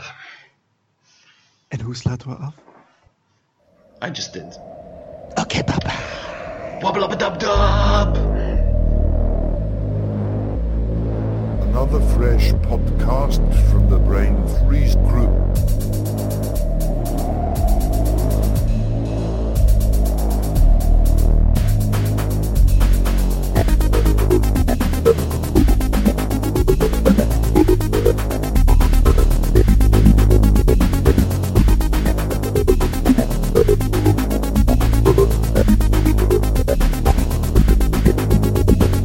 Another fresh podcast from the Brain Freeze group.